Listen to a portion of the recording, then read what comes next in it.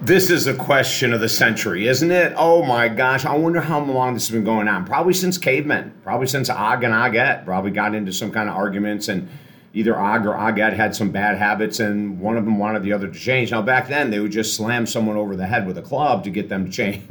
We can't do that today. We're going to end up in jail. But how do we get our partner to change negative habits? Maybe drinking or smoking or overeating or spending too much money or not spending enough time with the kids or spending way too much time at work or hanging out with people that aren't good for them. The list goes on and on and on, right? I want my partner to exercise and he or she hasn't worked out in 10, 15 years. How do I make them do that? How do I get them to do that? How do I get them to drop pot? How do I get them to get off of porn? How do I? It's a great question, and there's many different angles to go with. Let's go with the first one that I like the most, and that's sitting down and talking about the negative ramifications that have happened to the relationship or the family with your partner's challenges, whatever habit it is, right? Now, this is not going to be an easy conversation, but we have to start it out and end it with love. And in the middle is where we have the reality, right? Honey, I love you so much. I am so in love with you, and we've been together for 6 years or 25 years or 30 years. But one thing that I haven't brought up, and it's my fault, is the fact that when you go out west, you always go to these bars and you gamble or you drink too much. And when you're with me, you don't, but every time you're on the road, you do. And it hurts us. You know, when I hear you on the phone talking to me like that when you're drunk, or I hear you spend all this money, of course it hurts us. And I haven't talked about it, and that's my fault. But my question is, what can we do so that we can get closer? What can we do so we can have these conversations without one of us getting upset and running away or yelling or screaming or whatever it might be? These are hard conversations, honey, but I want to be with you. The biggest challenge I have is that this habit that we're talking about is destroying our love, I think, and it's really hurting our relationship. And our children are seeing it too.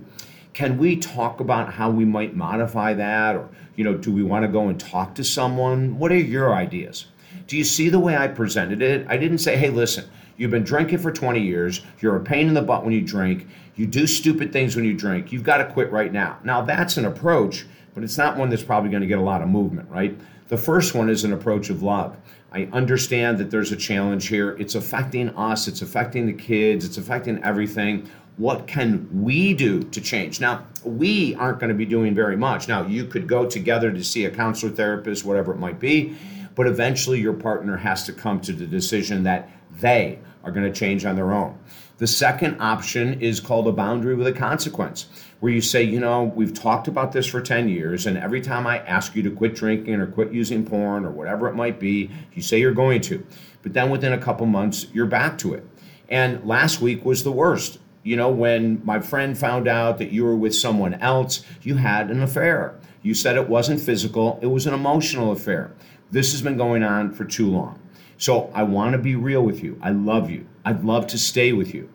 The only thing is, if this habit continues, I will not be able to be here. So I want you to think about it. If you want me to help you find someone to make this habit something from the past, I'll help you. I can't change you. I'm not going to change you. I will help if I can. But if you decide to stay in this pattern that we have been in or you have been in all these years, I will have to leave. Now, that's another very soft approach, and your partner may say, well, then leave. And then you have to make a decision.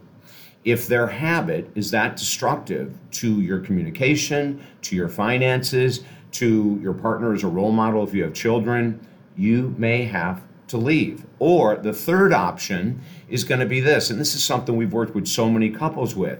It's a program we put them in, and it's called Staying Together While Living Apart. It's been around forever. We have so many clients that this has worked perfectly for.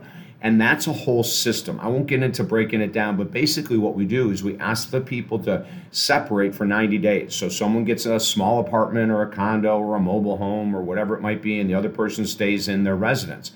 And over those 90 days, I work with both people separately. I don't ever do couples counseling. I don't believe in it. That's another whole story we'll get into another time. But I work with both people independently to try to find out how can we get them closer together? How can we help them communicate better?